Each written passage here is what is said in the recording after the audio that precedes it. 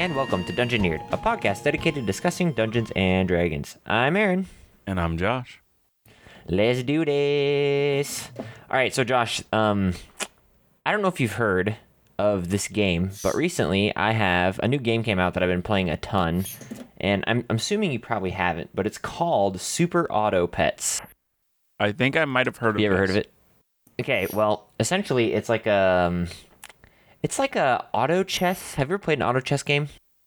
Do you know what an auto chess game is? No, I have no idea what an auto chess game is. So auto chess game is like there's like a board and you have a bunch of like tokens that you buy and place on the board, and they like auto battle the other person's tokens. So it's like a strategy slash like luck based game, because you have to buy a bunch of different tokens, and the more you buy, they level up and stuff like that. And this game, Super Auto Pets, is like a game where you buy cute little animals and line them up in a certain way, and they fight each other and give each other different bonuses to beat each other. For some reason, I'm super hooked on this game. It's free to play, so if anybody wants to get it, it's free, but I'm super addicted to it. And it made me think, we haven't really talked too much about pets in our D&D game and how to run pets interestingly. We've done a few we have a dog in a tavern, or there's a circus, blah, blah, blah. But we haven't really talked too much about running pets. So how do you run pets? Do you run pets? Do you avoid pets? Do you keep pets? Do you hate pets because they ruin Ranger, even though Ranger already sucks? What's your opinion there? What do you mean they ruin Ranger even though Ranger already sucks? Well, like the Ranger, the one who can have a special pet sucks. Like their pet is terrible. Beastmaster is not a well-balanced class. Yes. No, yeah. So some people are like, oh, well, pets ruin Beastmaster, but I'm like, well, Beastmaster's already ruined, so joke's on you. But yeah, I don't know. How do you? I like to go with the things a player wants. So a player talks to me and says, "Hey, I'm thinking my character has a dog." I'll be like, "Okay, let's figure out how to do this and not make you feel overpowered. Let's give you this dog, but let's make it feel fun." And so currently I have 2 dogs in the party. What? You do? Yeah. There's 2 dogs in my... I didn't know this. Adventuring party. Kodo and Podo, which they're named after something. I don't know the reference, but older people seem to. And so these dogs, the player is a ranger, and they're playing the ranger that is, I think it's called a Horizon Walker, where you detect portals, and you're all about crossing planes and doing all these things. Yeah. This one's one of my favorite rangers. And my world is nobody knows the other planes exist. There is so much preventing any sort of planar travel or anything. And so he's the only person who's seen it and is trying to figure out what's going on. What is this planar travel and all this? And he seems to be uniquely affected by it, and that's why he's this type of ranger. And so when we were coming up with cool ideas for these dogs and making them interesting and unique, because just regular dogs quickly get outpaced in any game of D&D to the point where they're problems to have in combat rather than any sort of aid. Where it's especially those if you want to save them. Yeah, yeah, they're those just gonna die. And you're I don't want them to die. Yeah. So, as the party is getting stronger, so will the dogs. Not excessively. So you're leveling up the dogs? Yeah. But I'm doing it they start out, they have this stat block. Next, they have this stat block, and so on, and so on, and so on. And so because this ranger class is all about teleporting and portals and things like that, each of them are kind of being affected by these portals in a similar way to their master. So, Kodo is going to become what's called a Shadow Mastiff. It's an actual stat block in D&D that kind of uses the shadows and teleports through them. While Podo is becoming more like a Displacer Beast. And so they're going to both be affected by these portals, but in different ways. One's going to be better for stealth, and the other one's going to be better for combat, and they're all going to be... They're going to have their own feel to them, but they're still never going to be oh, you jump in the middle of combat and you help us. It's hey, pick out the people from the sidelines, still feel like you're helping, but don't get hit by fireballs. Okay, so that's interesting. Do you see pets having like an out of combat use? Like, they're because constantly I know familiar in is use. kind of. These Are guys they? are constantly How do in use out they? of combat. How do they use them? Well, so they have a halfling in the party. So at one point, they found out this news of, oh no, the city is about to be attacked. They found this out. They were about a day's travel out, and they knew that if they traveled there as fast as they could, it would still be getting there pretty much the same time as this attack. So you couldn't warn them if you just ran there yourself. And they were like, how do we get there quicker? How do we get there quicker? We're not very high level. What do we do? What do we do? They realized, wait, this dog is big enough that the halfling can ride it. And so, Da-dun, da-dun, da-dun. the two dogs and the halfling went off ahead. They actually encountered some enemies along the way and had to fight. But it was this really cool moment of, if these dogs weren't there, we never would have been able to get to the city and warn them in time. And the party came a little late. And it was a really cool moment. So then, do your players like enjoy? I mean, as far as you know, obviously, do your players enjoy having these dogs like be at least something that's not essentially detrimental to the group? Yeah, honestly, because we're still level 6, so we're not super powerful. They're not super powerful yet, but they're really cool for certain like roleplay aspects as well. When it's like, hey, I want to go do this. Technically, you'd be going and doing this whatever task it is in alone, and they're like, hey, why don't you take the dog with you? And it kind of makes them feel like they're like being protected, even though the dog is way weaker than they are. It's kind of has become this thing of, well, just feel safer if you take the dog, because like even if something happens, the dog can find us and warn us of what happened, or the dog can track your scent, or like there's just so many different things that the dogs can do that they kind of have become this link for the party to stay together. Do you see a lot of like out of, I don't know, like not in game, like I'm trying to figure out how to word this, but like not mechanics wise use for dog like animals beside like maybe just role play? Like, do you think that is a thing? What do you mean? Just like petting the dogs?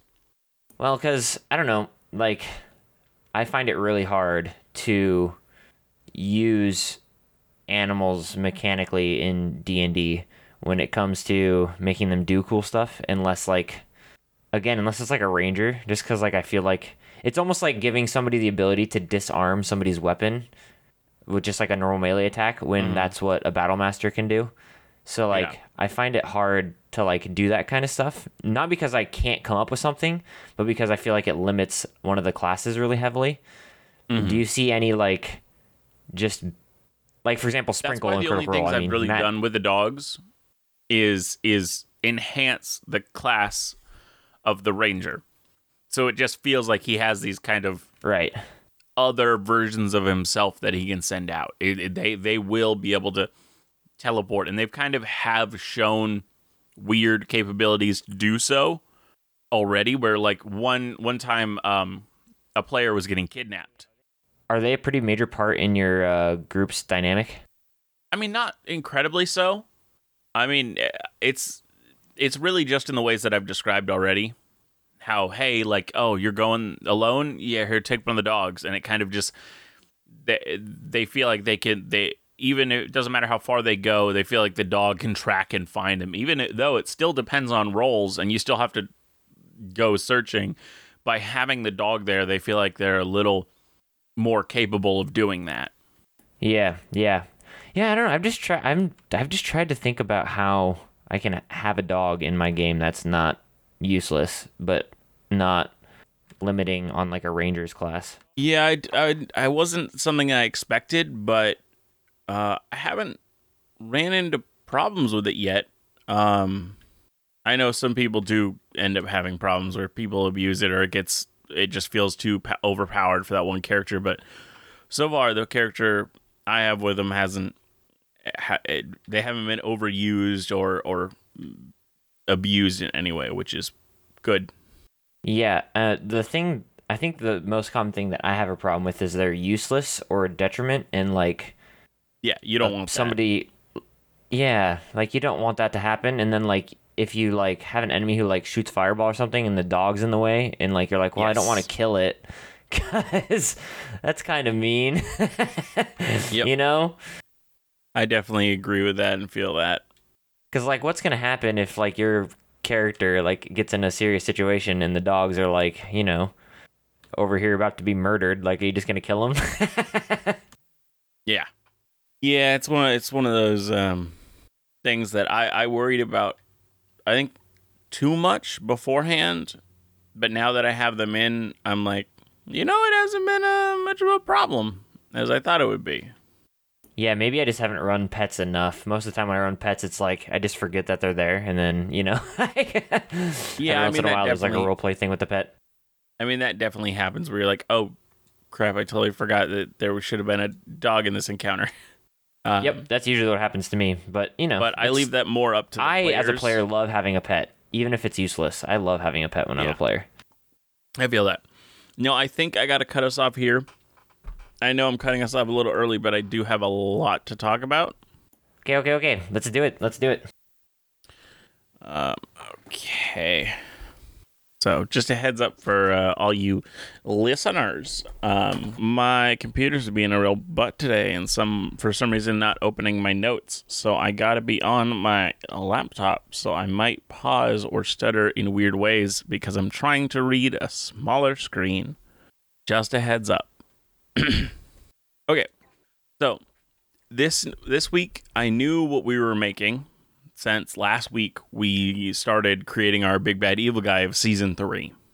So I looked for gods that would intrigue and inspire us to create this fallen deity. In the end, I found a rather strange individual called Kelemvor, and he seemingly had quite an interesting story.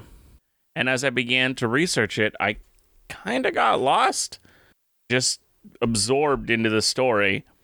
And after a while, I realized, oh wait, I haven't taken actually any notes. I gotta write about this. What? What? The story just intrigued me. I'm like, what's gonna happen next? I had a lot written yesterday, and then I had to write some more this morning, and I hadn't even got to where they became a god by the end of my note taking session yesterday. And yesterday after D&D, you were telling me like that you needed a little bit more time to do some writing and stuff, even though you've already written a bunch. Yeah. Now, to explain the tale of Kelemvor, we need to first discuss his family. For he wasn't always a god. He was actually a human, born into the Lion's Bane family. The Lion's Bane were cursed. From an outside perspective, the curse could look like a simple case of like lycanthropy, where they turn into this panther form. This curse was placed on the family by a sorcerer, who was wounded and left to die by their ancestor, Kyle Lionsbane, who abandoned the sorcerer to plunder an enemy stronghold. The curse was supposed to forcibly transform any family member if they did anything selfish or just for profit. But over time... Wait, what? So if any person of this lineage did something selfish or just for profit, then they would turn into this animalistic panther form and just rampage. Boy, that's interesting. That's an interesting curse. It is. But over time, this curse actually weakened and altered. By the time that Kelemvor was born into the Lionsbane clan, the curse wasn't affecting every member anymore, only some of them, and it made them have excessive feral feelings they needed to control.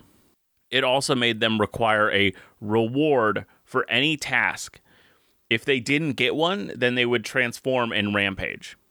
Wait, so it kind of turned opposite of what it was? Kinda. Like now they have to do it for something? Now they have to have a reward for it. Needless to say, this wasn't the hoped for result of the curse. Now this curse relied on the person remembering that they were rewarded. So as the descendants aged, they began to forget if they actually received a payment, and they would rampage anyway. This established in the family a need for the younger generation to kill the older by around the age of 50, as just being around them could be dangerous at that point. This was the world and family that Kelemvor was born into. This family was also slightly blessed by this curse. Just like lycanthropy, they gained strength and animalistic traits such as that. This led to the family having a long line of mercenaries, and Kelemvor's father was going to continue this tradition with his sons. Now, I'm just going to give a heads up here. The father in this story is abusive and violent. And if that is a trigger for you, or you'd rather not consume this or listen to the story, you can skip to about the 30-minute mark where we will be creating our own god, and you don't have to listen to it if you don't want to. Oh boy. Yeah. For a father like this, his older sons were the perfect children, as they had, by the time Kelemvor came into the scene, already begun to make names for themselves as strong and powerful mercenaries. But Kelemvor was a disappointment in this regard, as he showed aptitude in artistic pursuits, not martial ones. Uh-oh.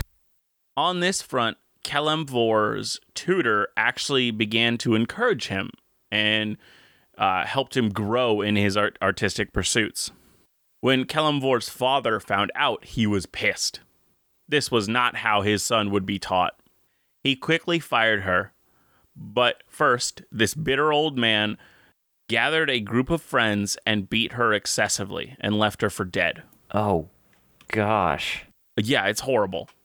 Kelemvor didn't find this out until weeks later, and a hatred began to boil inside him as this pissed him off. For now, Kelemvor channeled his rage into martial training. Sort of like his father wanted, but the father didn't see the true intent of his training. Because of this, Kelemvor had shut himself off from others, not wanting to be in pain again. But when he was 13, he met a girl that changed all of that, and began to break through his exterior, working her way into his heart. The a-hole father saw this as a distraction, and also beat her as well, to get her to leave his son alone.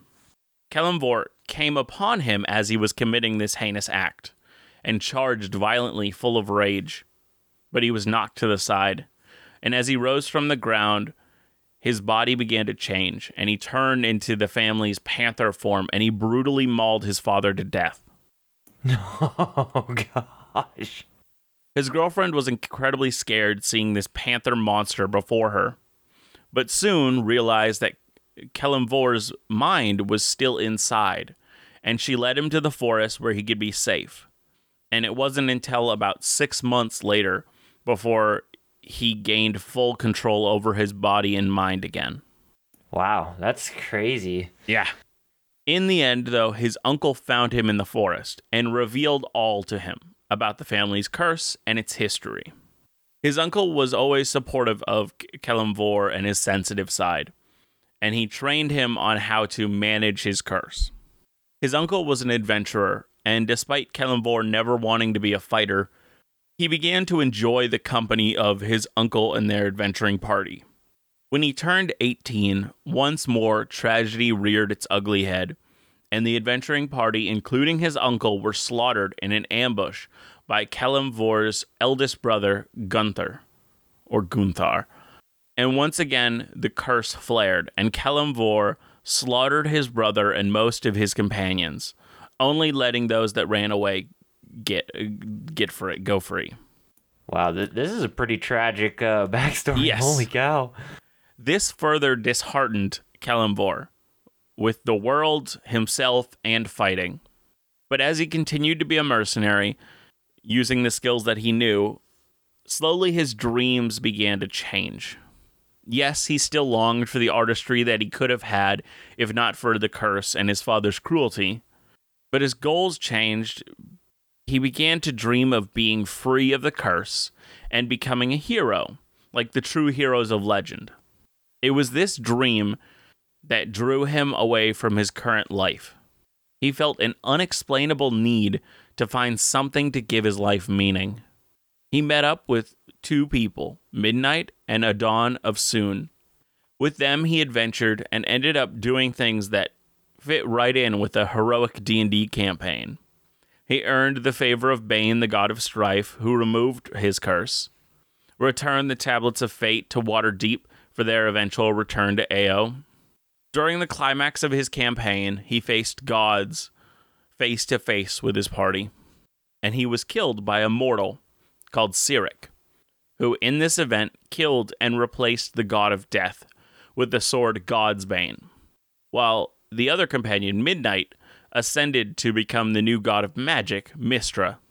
But due to some rather crazy things with the God's Bane blade, instead of Kelemvor dying, the god Mask hid him in a demiplane for 10 years, while the now god of death, Cyric, searched for him, hoping to truly end him. In the end, gods banded together and caused chaos in Cyric's strongest points of faith, causing many followers to turn away and weaken him. Cyric became overcome by a nightmare that made it appear that Kelemvor had come back for revenge, and in Cyric's madness, he broke his sword, which, in the end, actually freed Kelemvor. Kelemvor, as just a soul, fought Cyric, and he managed to win. And in the end, Kelemvor was elected to be the next god of the dead. In his godhood, he reformed death. The previous Lords of Death had all ruled from an ostentatious bone castle, a twisted citadel of imposing appearance. But Kelemvor turned it into a beautiful crystal spire. He did this to show that through its translucency that no more shall death be a scary mystery. In D&D, what happens when people die is that they go to the lands of their deity. But if they are either rejected by their deity, they're an atheist, or they're people believing in a false deity, that when they die, they are sent for judgment to the god of death. Instead of ruling as the Lords of Death previously, Kelemvor would not eternally punish pretty much everyone. Instead, he began to be more lenient on those who were good and harsher on those who were evil. This knowledge makes its way back to the material plane, and honorable and brave people are no longer fear death, knowing that there is a benevolent being there. This is also aided by Midnight, the new Mystra, and one of Kelemvor's companions. Also giving... So Yeah? So Kelemvor replaced the god of death. Yep. Turned this, terrible spire into a beautiful crystal palace. And began to reform the way that death worked. And then he began, instead of people who go, I don't know, to hell or wherever, their chosen plane or whatever because of their belief, he ended up, punishing people who were bad and helping people who were good? No, so they still did that. They still, if you followed a god and kept to their tenets and whatnot, that god would take you after death.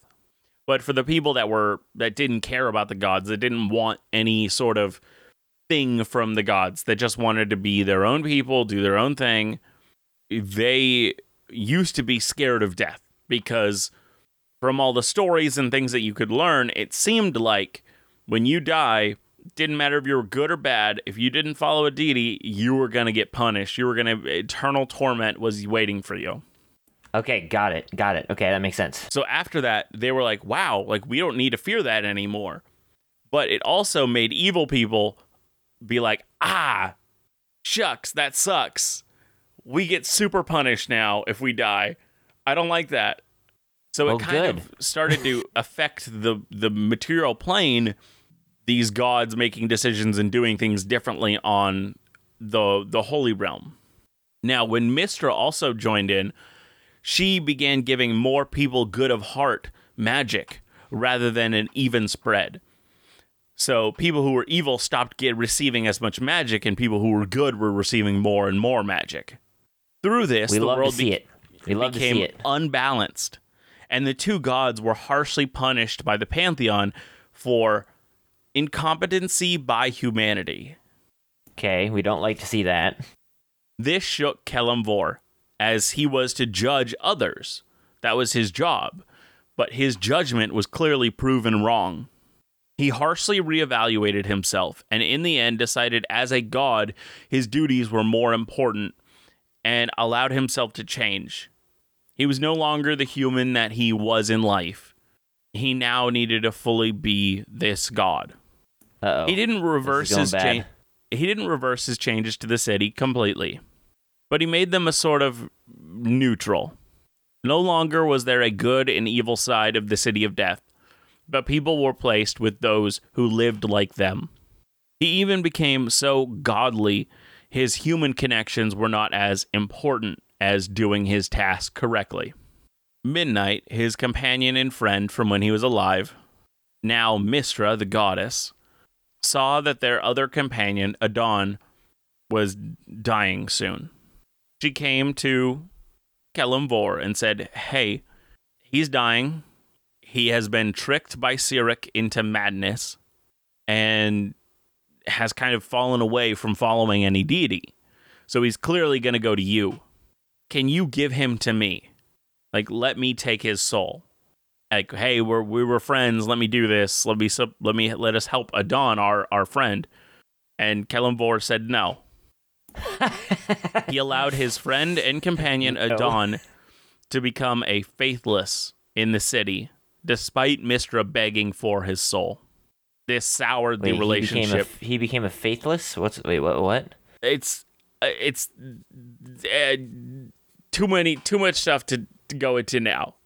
When you die and you don't have a deity, you have like two things that you can become: a faithless or like I forget what the other one's called.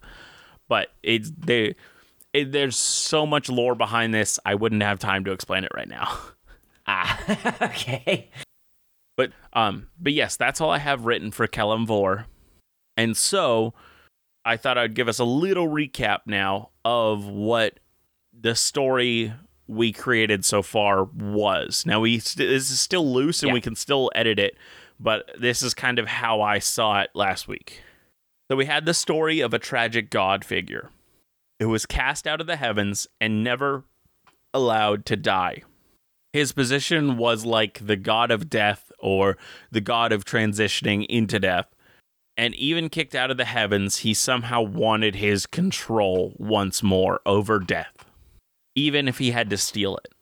He originally wants to find the magical box that kicked off Season 3, which is where the players will originally encounter him. When he found it, draining power from its surroundings, he figured he could use this, and he began to taint the box, making it draw upon the power of death instead. So when a person dies, instead of going to heaven or hell, their soul gets trapped inside the box. And that's what we had. And we wanted to build on that. Okay. So, where do we want to take this? What do we want to do? How do we want to expand this? I don't know. I think what we need to do is figure out who the person is. First of all. Yeah, exactly. Yeah, he has no backstory whatsoever, so we do need a little bit of backstory. Yes. There's a part of me that kind of likes, kind of likes the idea of him not being God at first, and he became a god and then lost his godhood again, but maybe that's a little too complicated. No, I mean, I think we could do that if we wanted to. What are you thinking? Are you thinking he's always been a god? Was he like a founding god? What do we want? And what was he a god again? Do we have what he was a god of, like, before? Like, is he a god of death? Or so we kind of thought of it like what? Charon, like fairy of people from life to death. But that's not required. Yeah, okay. There's a part of me that wants him to be, like, ruler over death, but I don't know what that would look like in D&D. What does that look like? Is that, like he leads you to your place you're supposed to go? Is that what that looks like? Or does he, like, decide where you go? I think I like D&D's idea for it, and I think that's what we would stick with, is if you have a place to go, they lead you there, but if you don't have a place to go, they judge you. Okay, yeah, so I want him to kind of be that, he leads people, but if you don't have a place to go, he judges you. Mm-hmm. Is that kind of what we want? Yeah. And then we had that he was essentially creating his own plane to send souls to give himself like more power, right? That's what we kind of discussed when he was a god. That's what he was doing. Mm-hmm. So how does he get power from souls in his plane? Does he like siphon their energy? What does he do? Is it like Santa Claus, and the more people who worship him in his plane, the more stronger he is? Like, what? How are we doing that? I mean, I think that's probably partially it. Is that the more souls that are on his plane, the more powerful he is.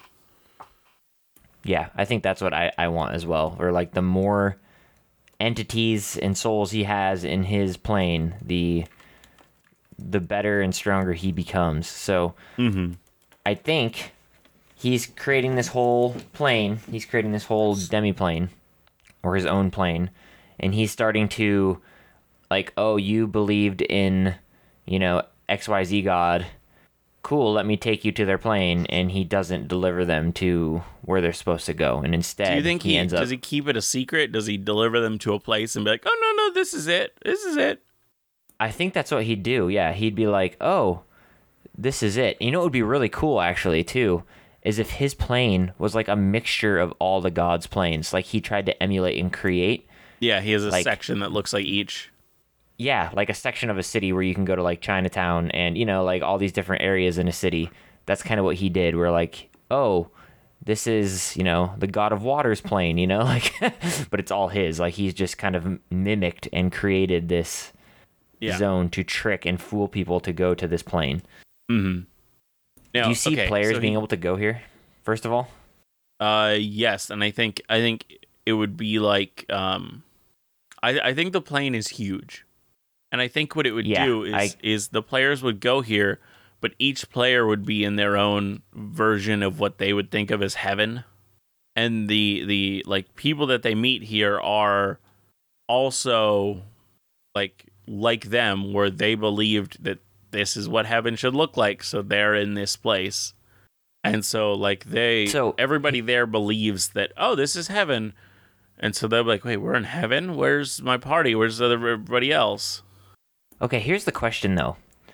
Is it physically like other gods' planes, or does it, like, manifest depending on what your soul craves for a heaven? I think it has to physically be that, because I think he could do it the other way. I just think if you have as many people as he's hoping to have here, I don't think it would be reasonable to assume that making these their own mental equivalents of what they believe each plane should look like it just doesn't seem feasible. It doesn't seem... Agreed. And I think I want to add on to this, where I think if the soul, and correct me if you don't want this, but if the soul is tricked into going into this plane, it gives him less power than a soul who actually believed in him. Does that make sense? So then he's on a mission to gather a lot of souls, like more than any other. Like, that's his whole entire purpose, is to be gathering these souls, because he gains smaller amounts because they're not like true. They weren't ever true followers of him. Or do you see it a different way? Do you see it as they gain him equal amount of power? Well, so what I think he will, I think part of the trick of this place is he has false, maybe they're his underlings are appearing as false versions of these gods. And part of what they do by having these followers of them around them is they slowly convince them that this other deity, aka the person that we're creating, is the one they should be worshiping.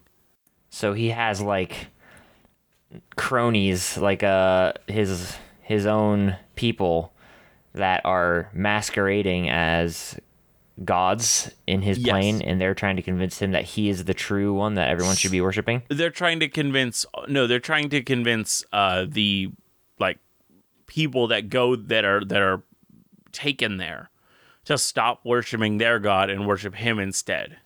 Right. Okay, I like that. I like that a lot. I think I like that a lot. And It's so what kind I of like think is at some point the party's going to have to go to this plane like as like high level adventurers, and what they're gonna have to do is like maybe convince some of these people like, hey, this is not heaven. This is not where you're not where you think you are. So that, okay, he currently, right, the god is he still a god? Is he not a god? Is he... He's been like kicked out just of a cursed godhood. immortal He's now? still powerful, but he's kicked out of godhood. So is he more of like a demigod now, or is he just like a cursed immortal? Like... Yeah, I'd say he's more like a demigod, power-wise. Yeah, I don't know. I see him... See, I think I see him more as a cursed immortal, and he inhabits the form of whoever has, and he gains their power. Does that make sense? So, like, if he becomes, like, a baby, then he's not going to be, you know, demigod status or whatever. If he becomes, like, a farmer, then I think he retains knowledge, but he is, like, inhabiting the physical form and the mental prowess of, maybe not the mental prowess, but a physical form for sure of, like, the farmer. Because if they cursed him to be like a demigod and he falls to the earth and becomes like, you know, switching into different bodies when he dies, it's not super big of a... I mean, I guess it is still a pretty big punishment, but like he's still pretty powerful and could like rule the world with each individual life. Or is he just so consumed with like I don't madness think they that have the power to... I think that would be the thing, would be they weaken him as much as they can, but you can't make him weaker than that. Like, that's the best they could do. And so, okay, well then, my thought was that the reason they cursed him with this, like where he dies and re-inhabits a new form, is because they couldn't eliminate his power, but every time he dies, his power resets, essentially. Does that make sense? Interesting. That is interesting. I think he... So my thinking for why he keeps reincarnating is because they don't want him in heaven or hell, because that is the divine realms, and he is literally kicked out. He cannot go to the divine realms, and so he literally is not allowed to go into these divine areas. Does that make sense? Yeah, and that's my thinking as well. But I think it's like I was seeing it a little bit as like a not double-edged sword, but like a 2-for-1, two birds with one stone, because this will, like, if he was still a god, like a demigod or something, and he started creating his own plane, then he could ascend into godhood. So they wanted to prevent that. The problem is they didn't foresee him finding this box to aid him in doing such a thing, and now he's gaining the power back. Now he's essentially a demigod again, and he is now creating this plane again to get his power back. Mm-hmm. So they had him cursed to never be able to enter into the divine realms, but every time he died, he lost his strength that he had accumulated. So now he's back to, you know, Farmer John or whatever, until he rebuilds slowly through that life. And then once that life is over, he's back down to, you know, Farmer John again. The problem is that he, through these lives, started to, like, he's smart. He's still smart. He still has his own mind. So he started to, like, write down things, keep track of different things. And eventually his research led him to find where this box was located at. And he ended up getting there and finding this box, and now is using it to elongate his life, build planes, capture souls, stuff like that. So the curse they originally put on him has kind of been outsmarted in a way, and he's now regaining his power. That was kind of my thought. But I like the idea too of the sole purpose was just to make it so he could not get into heaven, and he's still very powerful, and he's just used his, you know, demigod powers to find this box, and now is using it to create his own plane and capture souls. I think it's interesting, the idea of pushing him back to zero every time that he's killed. So do you think the people who are killing him are the gods? Like, they just literally have to try to find him. And once they find out who he is, they kill that body. Yeah, I think part of it is probably that. Yeah, like maybe they even have like a god special of trickery or task something, or force. like yeah, like a task force, stuff like that. Yeah, like people looking for him and trying to kill him. And now that he's, he starts to learn and try and mask where he's going, and like he's starting to try and retain this information that he's learned upon dying over and over again. And now the gods are getting worried because he's getting harder and harder to stop. Yeah. So, backstory on him then. We didn't even get to any backstory. Backstory on him. We want him to be a god the whole time, or do we want him to be immortal first? Like, was he cursed back to being immortal, or was he cursed just out of godhood? I think he's cursed out of godhood. I think he is. I think he's still that's a hard one. What do you think? I don't know. I'm stuck. I like both of them. I'm always a sucker for the I was once a human and then I rose to godhood storyline, Like, I'm a big sucker of that. Like liches too, like where liches are like just normal dudes and then like, they gain a ton of power and they turn And then they get absolutely stitches. horrible and horrendous. Yeah. But I like the idea of him just being a god as well, and was just the ultimate curse is to remove your godhood, like to like just take it away from you forever, even though that's all you've ever known. Okay, well, let's think. If he wasn't a god in the first place, he was a human. How did he ascend to godhood? Would he have, like, was he partially like strange and was experimenting with like the afterlife and death and souls? I think I would want to have it more tragic. So I think the whole thing with him would be, he, like, maybe he was some sort of like victim of a lich event. I don't know what I mean by that, but I mean some.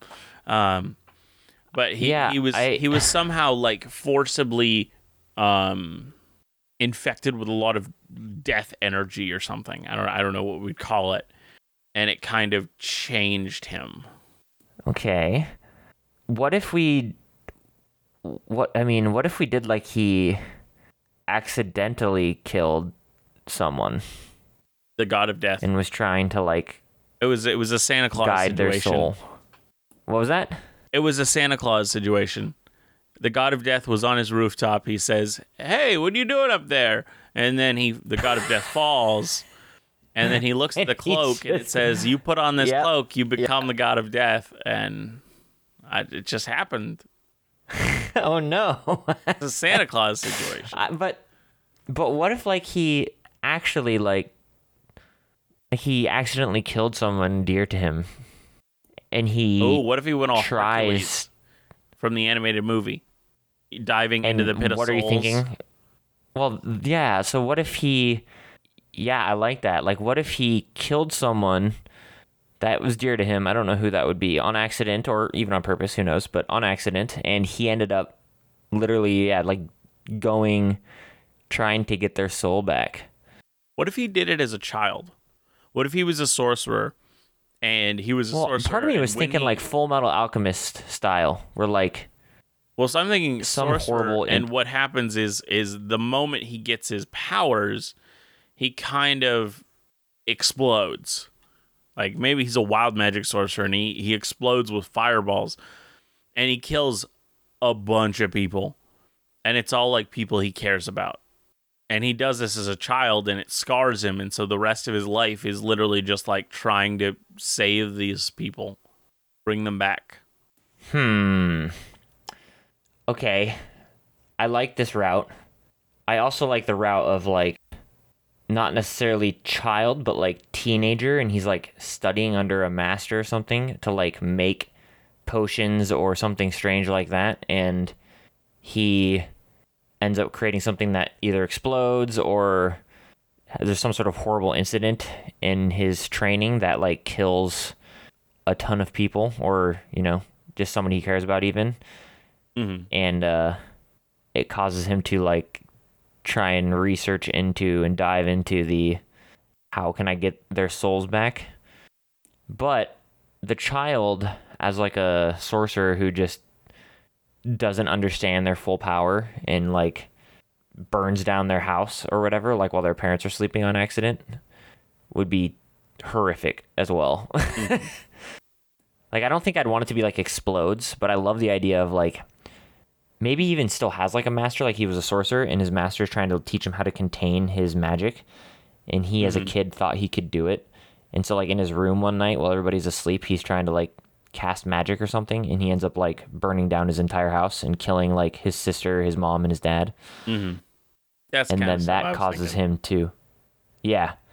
And then that causes him to like try and dive into the depths of hell or whatever and retrieve his family. But how would that turn him into a god? That's the question. I think I think he literally makes an impression on the current god of death at that time. And he Like, becomes like the maybe god of gods- death's apprentice. Well, yes. What I'm thinking is maybe gods in this world only live for so long. So all But gods if that was the eventually case, then his give up. punishment would kind of be... Well, I mean, I still think it's an insanely long amount of time, like thousands of years, like thousands and thousands of years. So I think Do he they- still has that time limit of Wait, this is still But how this long is- gods live. this is interesting, though. If gods didn't live permanently and they died, would they reside in, like, the ultimate form of heaven? And then, like, there's, like, tiers. So, like, believers that's get, what he like, wants to tier 1 of control. heaven. The people who've become gods get, like, tier 5 of heaven or whatever. Yeah, they have a tier 5 subscription. Yeah. Yeah, it's the top level subscription. You know, it's $20 a month, but it's top tier. It's Amazon Prime Plus. Yeah. But I don't know if I've seen a world that's really that way. Like, gods don't live forever. Would they, like... Okay, well, now we're in a whole new area. If gods didn't live forever, would they, like... Would they take on apprentices and, like, try and... Oh, 100%. teach people what they do? I think they have to find someone to pass it on to, and I think every one of them is constantly looking at the world to be like, what is out there? Like, who would I even sort of trust this to? And so they kind of begin. Man, that's they just all- a- And so this person had already been looking at this young kid who was trying to bring these people back. That was like the person he's been looking for. And when they approach him saying, hey, like, I'm here to bargain for souls, he's like, okay, kid, go for it. Like, and then he makes a deal with him. And when he does, he eventually will just say, like, would you like to be my apprentice? Because he's going to die soon. And so he was looking to pass it on to someone. It's just such a different take on gods. It is. know? And I love it, though. It's so different. Like, gods are only temporary, and so they're trying to pass on their godhood to their, like, people they trust. or the Godhood people and knowledge. And so that's also another... that would make religion much more important, because the people would think that the higher-ups of any church Yep. would have a higher likelihood of becoming the deity. Oh, man. And that would lead to so much terrible corruption and drama. Oh, my gosh. Could you imagine the chaos that could possibly ensue if you When believed one is not that if picked you and got to another the one head of- is? Yeah. Yeah. Like, This oh, is- man. This could have a lot of fun. Okay, I like this. So he has this horrible accident. He dives down into the river Styx or whatever to try and save his family members, and he gets noticed by the current god of death, who essentially makes him an apprentice. I don't know what I'd call it, but an apprentice of some kind. Yeah. To take over the mantle of the god of death. He eventually, of course, probably makes it all the way through it. The god of death dies. Does he kill the god of death, or the god of death just dies naturally? I think the god of death dies. Yeah. So the god of death just dies, and he becomes the god of death. Where does he... Okay, we can add another layer, too. Does he want to be a god permanently once he's tasted godhood? I think that has been. I think maybe, but I also think that it's. I don't think it's possible. I think I would want it to be. If it is his goal, it's an impossible goal. Because I Okay. think there would have been millions of gods who would have tried that already. Okay, so maybe it's impossible, but he's still trying anyways, right? Yeah. And he starts to steal And so souls.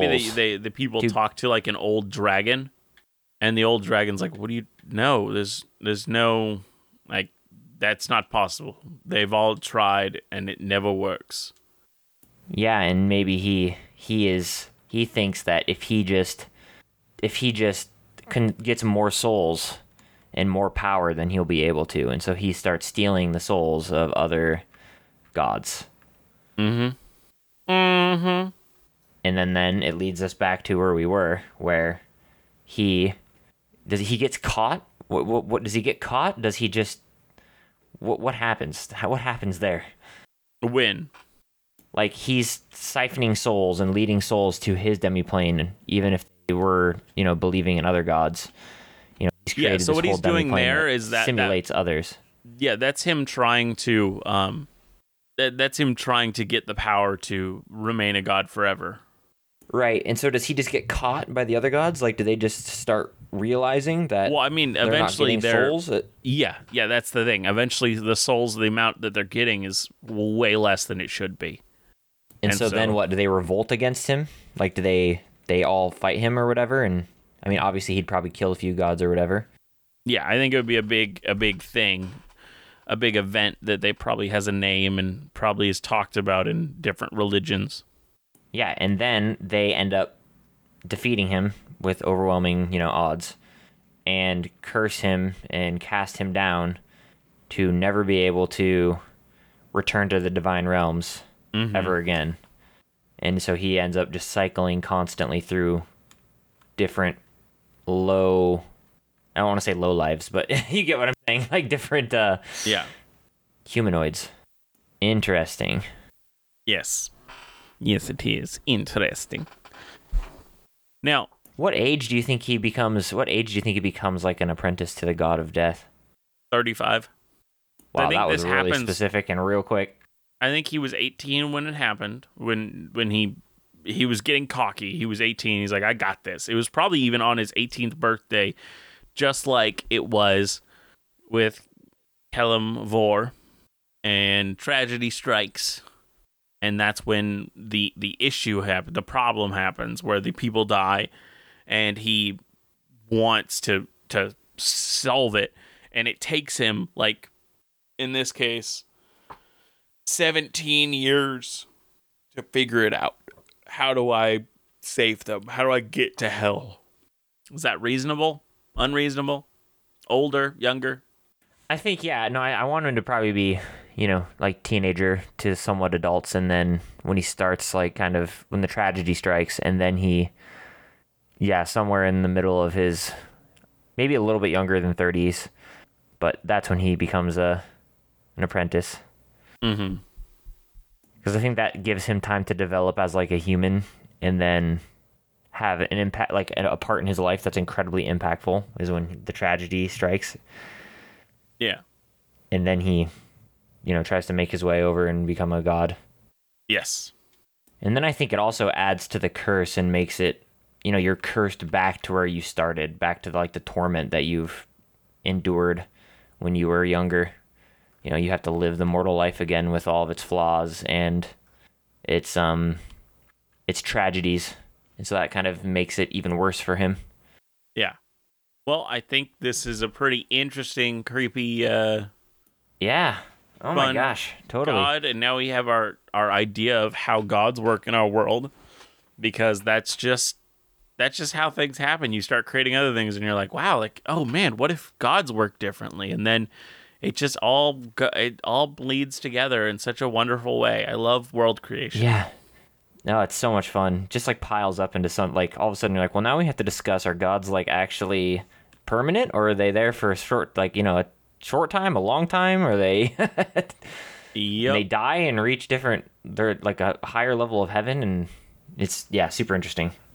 Well, thank you for listening to episode 54 of Dungeoneered. Woo! Oh, man. Did it. It's been a while. You're really tired right now, so I'm going to do a low, rambly kind of ending. The traditional ramble. The ramble and scramble. Ramble and scramble. Ugh. Wow. Hurry up and end it. Yeah. Well, thank you all for listening. And if you listen to us on any podcasting apps that have ratings and reviews, be sure to write us a review. It really helps the show by showing people are engaging with it more than just listening to it. If you want to talk to us, ask us questions, we have an email address at dungeoneered@hotmail.com. If you have ideas for Lukewarm Opens or any topic that you'd like to hear us talk about, or maybe even an interesting thing you think would be fun to add in our world. Yeah. Well, guess this is time where I say this. Now, always remember to be the sharpest barrel in the bunch. See you next time. Bye.